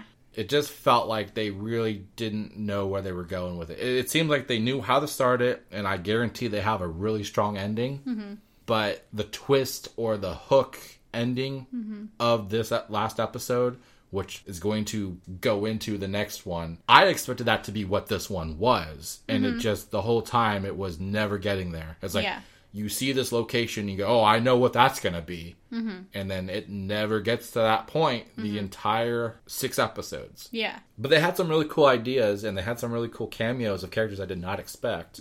It has a lot of implications on where this series lands in the entire Transformers universe, I guess. I'm excited to see where they're going because of the tease at the end, but this felt like they didn't know what they were doing for the second half or second part of this series. A lot of this, I think, I agree with you. It felt like kind of something that should have been happening. Some of the things seemed like they should have been happening off screen. Like they're like, oh, there's a deleted scene with this one, but they just jumbled it all together into an episode. So it was kind of weird. They kind of start with this antagonist that you get right off the bat. And then that just kind of disappears. And then it comes back, but then it just... anticlimactic. Yeah, there was just no big thrills outside of just seeing some really cool battle scenes between some of these characters. Yeah, it's like when a character in a CW show dies. It's not real. Yeah, I mean, and they introduced some newer characters. Yeah. But overall, the arc was a lot smaller than it was in the first Siege section of episodes. Yeah. Unfortunately, it really disappointed me that I didn't get more out of this. Yeah. So I look forward to the full thing to see what my official rating will be for everything. But this portion, Earthrise, I'd have to say for me, this was unfortunately a test it. I agree. I was also a test it. I mean, if you are really into Transformers, you'll probably enjoy it more. Well, I shouldn't say that because I'm really into Transformers. I was like, aren't you? Did I not know you? I mean, See, that's the thing. Is I think it really depends on your personality. If you love the storytelling, you're probably going to be disappointed by this. Yeah. If you really love just seeing the fucking characters on do screen. What they do, transform, battle, have their signature lines, you're going to love it. If you're just here for like an animated action movie, essentially, with Transformers as the characters, then you'll be into it. But if you want to see a good storyline and actually have plot that's useful, then you may be a little disappointed like we were. Yeah. Yeah. So, fingers crossed that it gets much better with the third one. Yes. Because I really, really enjoyed the first one. Mm-hmm. This one was a bit let down, but we'll see. Till all are one good rating. Okay, and finally, we did watch Wonder Woman 1984 when it came out on Christmas. I was -1 years old when it came out. Yeah. We watched it on Christmas. It's on HBO Max, as we've talked about many times. Wait, where is it? What? If you don't know what the plot of Wonder Woman 1984, like if you don't know what it's about, I don't really know what to tell you, but essentially it's about Wonder Woman living in 1984, so. Yeah. It's based on the comics, duh, and it's the second movie in the franchise. Those are the key facts there. Yeah, well, I mean, she also was in other movies. She was in Justice League. She was in Batman vs. Superman. But it's the second one of her movies. This is her movie. Yes, yeah. It obviously tells her story. Yeah. It was very much a one-off, like, from the DCEU. So yes, it seemed completely... It didn't feel like they were even trying to connect anything at this point. Right. This was a bit disappointing for me as well. Yeah. I didn't feel like... I think there was so much hype behind this movie that we were all expecting it to be so good, and we were so excited to finally have something to save 2020. Well, I mean, all the critics were like, oh, it's the movie that we needed for this year. I know. And that told me, like, this is, like, a really good... emotional movie like the first one. That one, it really drew you in. Yes. And this one just felt like it was just a popcorn flick that didn't know what direction to go. Yeah. It felt like old 90s or 80s even superhero movies. Yeah. Where they didn't even care about the like building the characters or the villains. They just... It was just cheesy. Wanted a problem and a solution. Yes. Cheetah is one of Wonder Woman's biggest fucking enemies, right? Yeah. They gave her the weakest story in this. Yeah. She was partially like a sidekick, and then she turned into an enemy, and then like it. And there was I can sum up her entire arc in this as a shittier Catwoman from Batman Returns. Yeah. And Kristen Wiig did a good job with this character, but I felt like she wasn't given enough screen time, potentially, to really do what is necessary. Everybody was great. Gal Gadot was wonderful. She did a great job. She did just as good as she always does. Yep. And also shout out to the little girl who plays her as a in the girl. Opening scene on Themyscira. Yeah. That was probably one of the best scenes of the movie. Yeah.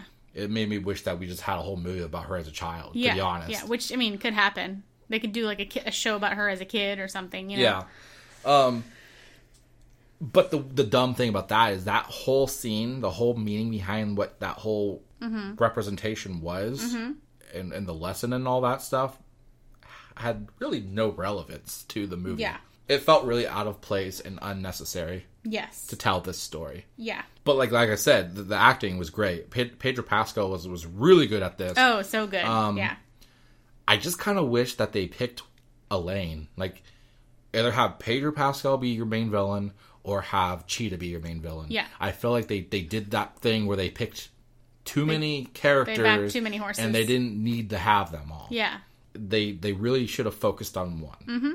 I agree.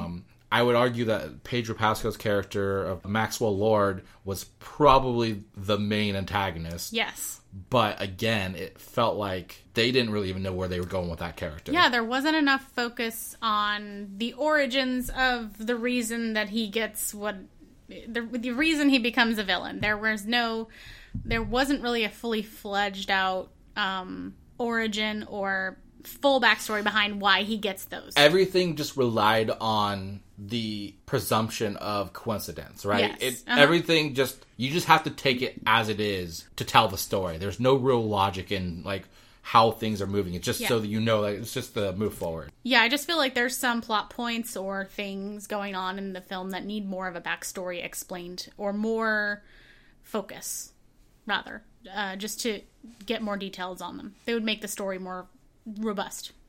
Yeah, the plot is the weakest part of this film. Yeah.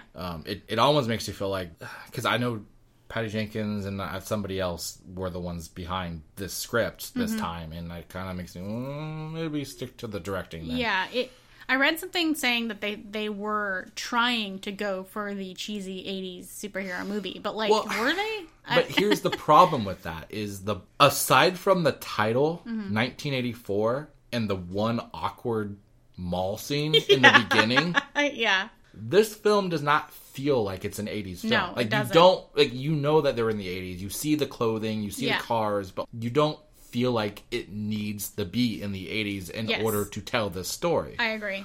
I think the only reason they did that was because they were going off of the pyramid scheme concept of that was high in the 80s, right? It feels like that's the only concept is Maxwell Lord's character is supposed to represent that pyramid scheme guy. Right. Other than that, this movie did not need to take place in its time. Yeah. And I think the biggest disservice to this film is the fact that it doesn't even really give you a good idea of where her character has gone since the first film and where the character goes into Justice League. That's true. So I have to assume that that's not relevant anymore and that they're going a different path because, frankly, her motivations, her attitude, the things that she does are contradicting to everything that she stands for in the first one and that she says that she's done since that first movie in Justice League. Yeah. So it doesn't really make any sense. Yeah, that's true. She's just, I think this is meant to be like a misstep in her life. Like what happens to her in this leads her astray, and then she realizes it and whatever. And I'm assuming it's probably a small part of her history, so yeah. It was okay, well, why don't we give our rating for the people who don't want spoilers, and then we can get into a little bit of a spoiler section, because I do have things I want to say, but I feel like it's obviously going to be a spoiler. Mm-hmm. So, what did you think overall? What was your take? Yeah, for me, this one's going to be a slice it. I really wanted to dissect it, but it just wasn't there for me. I know I'm just like testing everything this week. Yeah. It was a test it for me. It really just, I was so excited for this, to watch this on Christmas Day. Mm-hmm. And we did. Yeah. But man, was I disappointed. Yeah. It had some cool action scenes. It had some really cool chemistry. Yeah. With her and Steve Trevor, which that even alone I felt like was nowhere near what they did with the first movie as far as the magic of, fish out of water and the comedy. They had those jokes and all that, but most of that was in the trailer. That's true. You're right. A lot of the good stuff was already in the trailer, and they didn't really go off of that like I expected them to between those two. Yeah. And just the whole, again, part of the plot, the whole premise of him being in there, and why he was there, and how he was there, it was really confusing, and the storytelling was terrible in that aspect, and it just brought up more questions. So yeah, I was really bummed out by this. It was a test it for me. Okay. I can't burn it because I did enjoy parts of it, but it felt to me like it could have been trimmed down a good half an hour. This was 2.5 hours practically. Yeah. It could have been shorter. It really could have been. It could have. A lot of it didn't need to be there. Mm-hmm. I feel you. So that's our rating. I do have a little bit of stuff I want to talk spoiler-ish. Yeah. This is your chance if you don't want to be spoiled. So just fast forward about 5 minutes or so. Shouldn't take too long. There's just a few things I wanted to discuss a little bit further. You brought up, I feel like you were referring to the stone earlier. 100%, yeah. When you talked about, as far as Maxwell Lord's origin and his powers and, not powers, but So, that was completely all over the place, right? Yeah. They introduced the stone, which is basically a monkey paw storyline, right? Yes. Careful what you wish for. Yes. It grants you wishes. At a price. Yeah. At a price. Yeah. And then usually it's something that you hold dear is what it takes from you in order to Yes. give you what you want. Yes. You know, in Cheetah's sense, it was she wanted to be the biggest apex predator the world had, right? She wanted to no longer be a prey. Yeah. And so she lost her humanity. Yeah. Gal Gadot, I guess, secretly wished that Steve Trevor was back. Yeah. He came back. Yeah. In some weird, awkward situation Ran- where he's in some other guy's body. Yeah. So... What?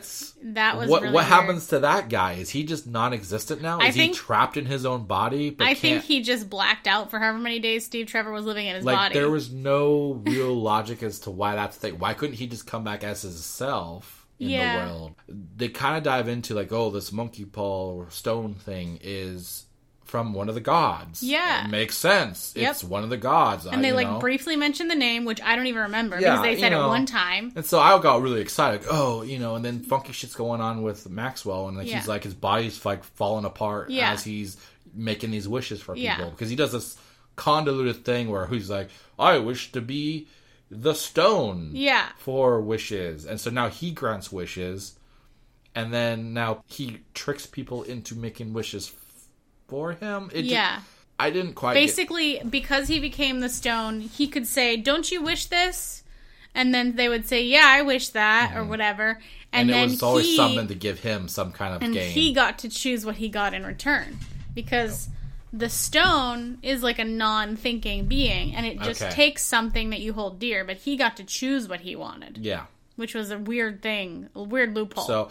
So what I was expecting was this whole body deteriorating thing was Mm-hmm. going to be like, oh, it's bringing the god back. Yes. He's turning into the god Yes. or something, Yeah. and he's going to be manifesting this being Yeah. of power from doing this. I was expecting and that that too. was like the takeaway was he's now going to basically be enslaved. His body's going to be used for the god in order to have gotten that power he wanted. Mm-hmm. Yeah. Which I'm free if you need a writer for Wonder Woman 3. Yeah. But they didn't go there. They underutilized Cheetah. Mm-hmm. Her character was like, I don't even know. A very, very small amount of A screen time. throwaway character. Their Yeah. entire battle scene was essentially you saw in the trailer. Yeah. And then there's a the little other bit weird more. thing is, like you said, she's one of Wonder Woman's biggest villains, and they took away Mm-hmm. her powers. Presumably. She had two wishes, right? Yeah. So in my head, which was another stupid writing thing, I will never take away my wish. Yeah. 5 minutes later, I resign my wish. Yeah. Like, what the fuck? Okay. Yeah. Great writing. Yeah. But she made two wishes, right? The first Yeah. one was to be like Diana. Right. Which then in turn accidentally makes her powerful Yes. like Wonder Woman. Yes. Okay. Pretty fucking convenient. Yeah. The other one was to be like An apex an predator. apex predator in this world. And so that's what made her physically look like Cheetah. Yeah. She resigned from that wish, which then made her a human again. But theoretically, So- her other wish is just fine. Theoretically, she still has And the so powers. So then she still doesn't have humanity? That's what I wonder. That's a give or take. See, That- what was her price for the second wish? She could have a humanity Her- again, but she's maybe bitter at Wonder Woman because now she was betrayed by her Right. by Yeah. Yeah. by the end of the movie. I don't Yeah. know. They could still work around to keep her around if they really wanted to. Yeah. True. Again, she was a really great actress, and she did a great job. Kristen Wiig did a great job in this She fucking did, movie. yeah. But the character was so fucking dumb and boring. It just didn't matter. Yeah. I felt like her character was more meaningful before she became Cheetah, sadly. I felt like she had this, like, quirky relationship with Diana, and, like, she seemed like she could be somebody useful with depth. And then they made the transition, and it was like, oh, that's all you were gonna do? Like, I just feel like there was more to that backstory that they kind of raced through. Yeah. And kind of going back a little bit more detail on what I was saying with, like, this character of Wonder Woman makes no sense compared to where she is in the first one and then where she is in Justice League. Because in Justice League, she says something along the lines of, like, I turned my back on man many years right, ago. yeah. This whole fucking movie, she's sitting there helping people left That's and right. true. That's a good point. Left and right. She's helping people, right? Yeah. So, when did you turn your back on humanity?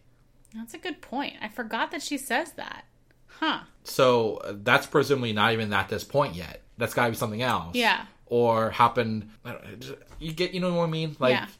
this movie disrupts that entire story arc, it feels like. Yeah, you're right. I was very disappointed, but Yeah, I still enjoyed a lot of it. I just was so underwhelmed. Yeah, and again, the mall scene was just so fucking dumb. It was really dumb. It was literally there to show, see, she's Wonder Woman, and she has her rope, and she does cool shit with it. And the wink, I was like, ugh, no. Oh, yeah. Yeah. The whole child moment there. Yeah, it was weird. That did not need to happen. That was like the only thing that was even remotely like an 80s movie. If anything, it just pissed me off that this kid has parents who are just so fucking oblivious to raising their child that their child is walking up to a guy with a gun. Yeah. Just to wave to Wonder Woman. Yeah. Who presumably nobody knows exists because she's been doing this in the shadows. Yeah. Super weird. I know. Anyways. Yeah, they really butchered this. They had some cool stuff though. Like, I did like the use of the invisible plane. Like, it was a cool that's true. take on how they could do that in this fucking movie. Yeah. And then I guess we learned that she can fly now. That was a weird thing. I mean, now that I think about it, in the cartoons, I guess she does fly. Yeah. I just never really thought of that. Oh, she's going to fly in these movies. Yeah. So I guess it makes sense, but the way that they had her learn how to fly was just fucking weird, and it just felt like it was a really forced. You know what I just thought of right now? Of why she could fly. When you see the trailers, how she's using the lasso, and then there's like lightning and shit. Mm-hmm. Did that even happen in the movie? Nope. Huh. It did not. That just dawned on me right now. In my opinion, that's a way cooler way of transportation than fucking awkwardly balancing in the sky. Yes, that was so much cooler. I just realized that didn't happen. Now I'm extra disappointed. Bummer. They just completely butchered her character because she relied heavily on this guy to make her happy. And, like, that's not at all what Wonder Woman was supposed to be. Doesn't that kind of take away from the whole woman empowerment idea? Yeah, but I think it was just supposed to show her humanity. And how much she truly thrives loved him on love in the whatever, world. yeah. Because that was the whole premise of the first one, right? It was love was what fueled her. Yeah. I don't know. It was a big letdown. Yeah. Easily one of the lower tiers, I'd say, for the DCEU. Yes. And honestly, I don't think it had anything to do with... I feel like it would have been more poorly received if it had been only in theaters. That's kind of why I wonder if they shifted this HBO Max, because I think they kind of were iffy on whether this would make money after the first couple weeks. Yes. Especially with the limited scope of theaters. Yeah. All right. That about does it. Thanks, everyone, for listening. If you're still here, that's great. If you're enjoying the show, check out our Facebook group, Dissecting This Fiction Podcast. Follow us on Twitter at DTFpod, or check out our website, dtfcast.com. While you're at it, don't forget to subscribe, rate our podcast, or leave us a review on your favorite podcast service so we can get some exposure. That'd be really great. You can even send us direct feedback to our email at dtfpod@gmail.com. We'd love to hear from you for anything. And if you want to keep listening, we're going to talk about our gaming news next. Yeah, that's going to be pretty short this week. Not a whole lot. So, not just a new year, it's a new month. Mm-hmm. January. Games with Gold for Xbox. King of Fighters 13, January 1st to the 15th.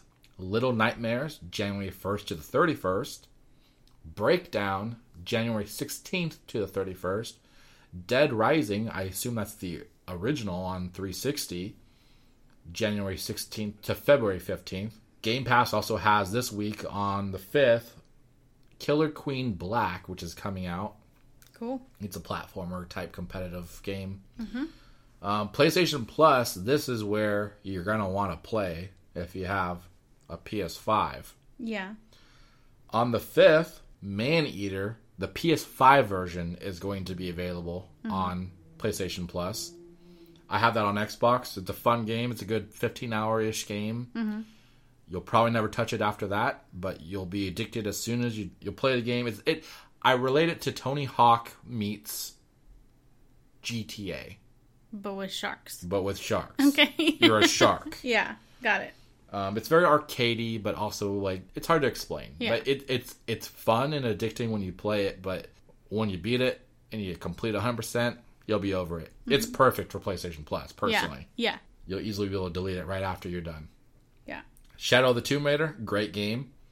That's the third installment of the reboot series. Greedfall, PS4 game. I don't know quite what that is. I think it might be like a game as service type game. I think it might be, yeah. Kind of like a Destiny type thing, maybe. Action role-playing game, yeah. All right, into our DTF quickies for gaming. The PlayStation 5 will now have a warning when you play a game if it's giving you the PS4 version as opposed to the PS5 version. Yeah. This is a new notice that they have started to do because there were people in the beginning of the launch playing games that they thought were PS5 versions. Ended up they were just playing the port version of the PS4. And then it was like either didn't look good or was causing crashes or glitches and shit like that. So, Twitter user at TDuck spotted this on the 22nd of December. And now when you open up on your PS5, you open up a game and it's the PS4 version. It will say, you're about to open or about to play the PS4 version. Are you sure you wouldn't want to switch or whatever? And so then you have the opportunity to switch at that point, assuming you own it. Yeah. I don't think I was playing on the PS4 versions, but when I first had the PS5, it did seem a little confusing because it would show the PS5 or PS4 in the info part, but it didn't necessarily have the context of if you were selecting to go to that one or if you were currently on that one. So you didn't really know. Got it. So it's good that they're making that a little bit more clear. Yeah, definitely. Somebody else is getting into the console game. Yeah. Guess who? KFC. Your very own Console Sanders. Yeah. So they legitimately made a console that everyone thought was a joke, but turns out it's real.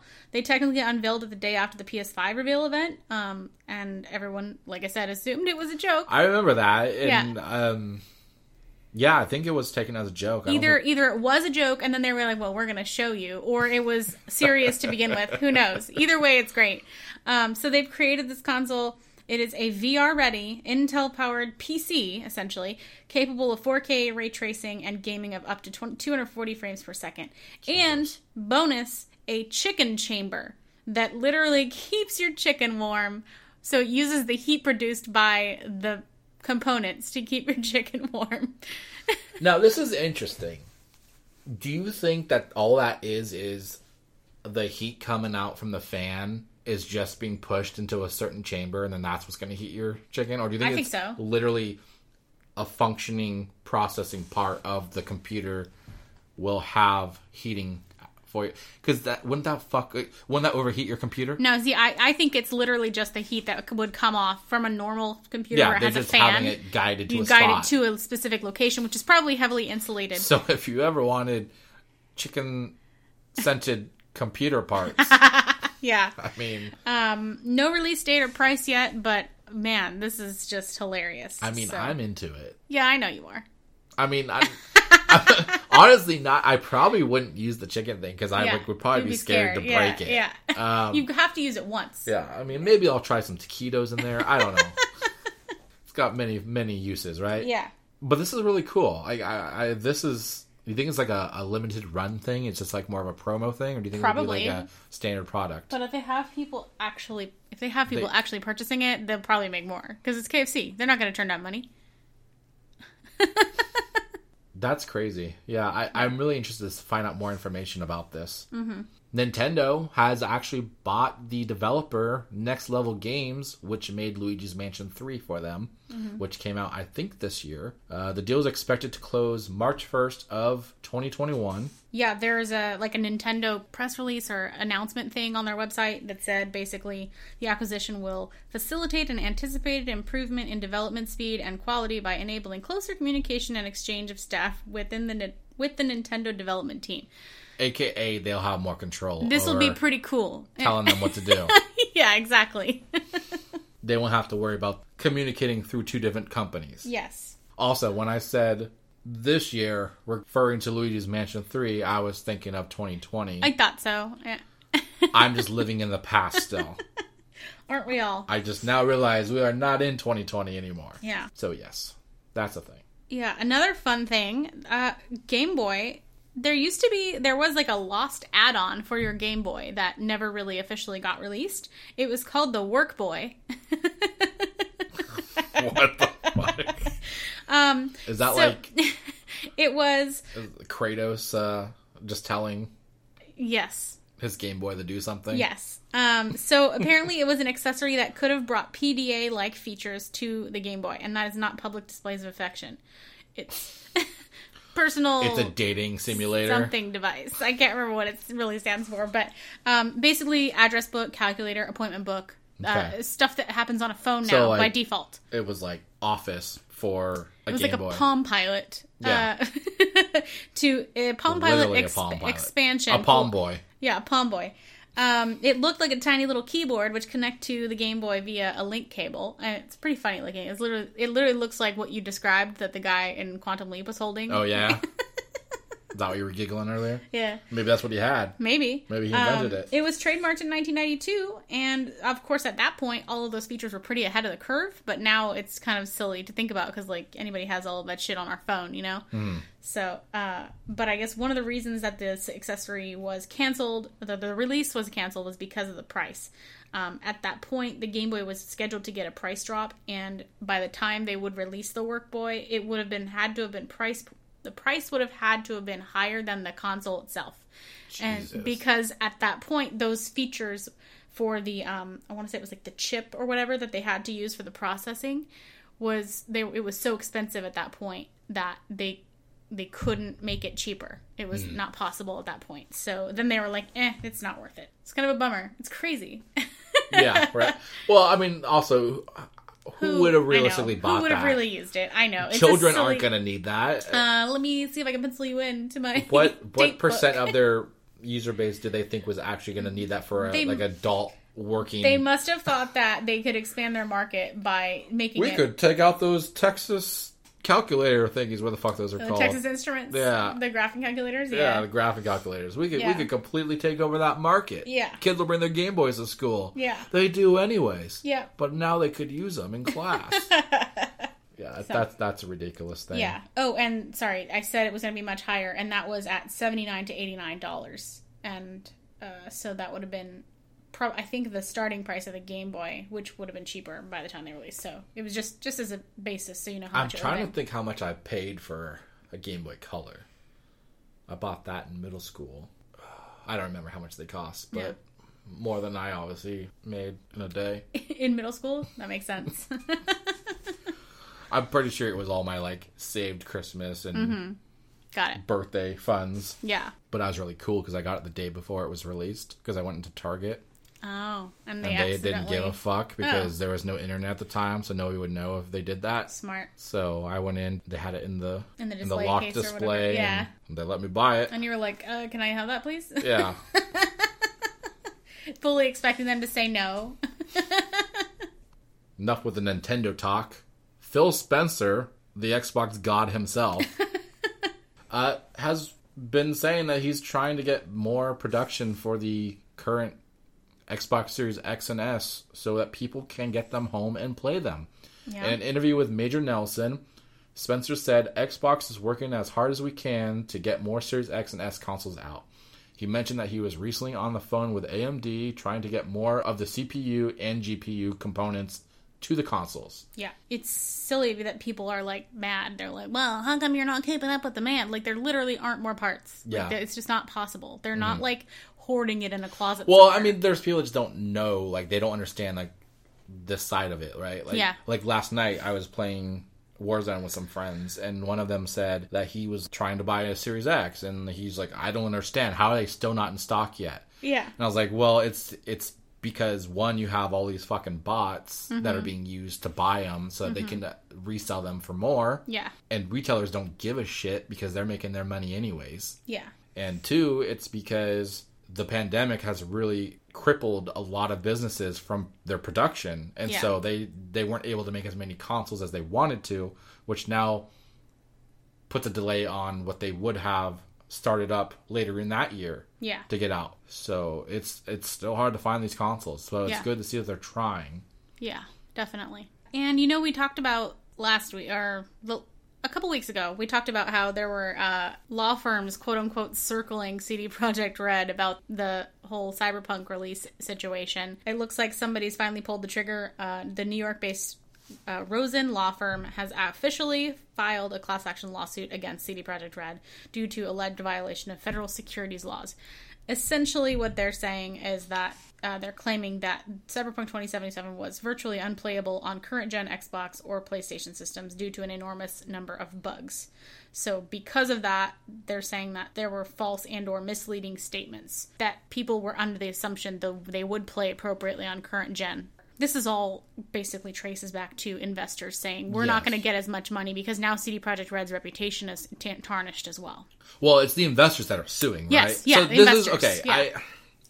I'm really torn with this whole thing because I understand that on a consumer level, you're disappointed and you want your money back because it, in some aspects, does not work properly depending on the console you have. Yeah. I do think it's kind of exaggerated to an extent on some aspects. Yeah. But you have to take into account there are probably a good portion of people who bought this who are just casual gamers and don't know the ins and outs of the production of what's going on with this stuff. Yes. The investors, though, when I read that line that they're unhappy because they won't be able to make as much money now, Yeah. you are literally an investor. Yeah. It's a gamble. Yeah. I don't think you can sue because you didn't get as much money as you wanted to get. Yeah. That's like saying, I'm going to go buy food at a restaurant, and it didn't taste as good as I thought it should have tasted, so I'm going to sue them now. Yeah. It's pretty dumb. I agree with you. I think when you're an investor in a company, you're taking that risk. I don't think that CD Projekt Red made false statements, personally. I think it was just... maybe they didn't know the extent to which some of the bugs caused problems on the earlier gen or whatever. Again, you need to keep in mind, too, it's not the developers who are saying that things are good and this is great and we are good to go. Yeah. It's the people up above in the company. It's the corporate people who are telling the marketing team to say, we went gold and everything's good to go. It's the Gavin Belsons. Yes, that's what it is.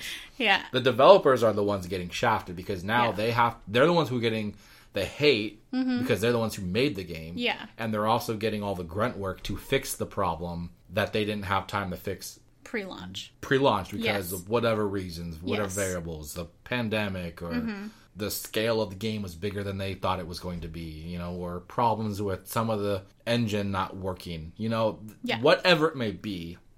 Again, it all falls back to this game is going to be fucking just fine in a few months when they get it all worked out. Yeah. People will probably buy it again. Yeah, you're going to lose a good portion of stuff. But as far as the investor side, I feel like it's a bit ridiculous. Like that's like buying stocks and then being upset when they don't get what you thought they were going to get. Yeah, exactly. That's not a thing. You can't do that. So I think this is a bit hasty. I agree. Well, that's about it for news this week.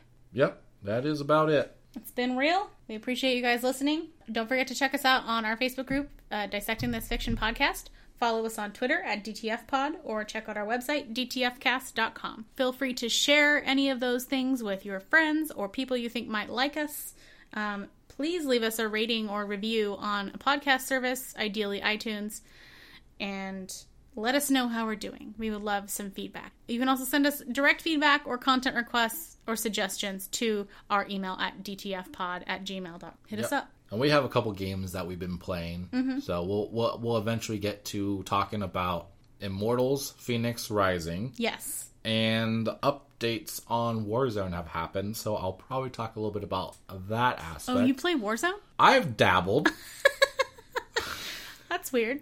I don't think I've ever heard you talk about that before. Yeah. Are you implying that I talk about Warzone like people talk about keto or being a vegan? Yes. Okay. That's fucked up.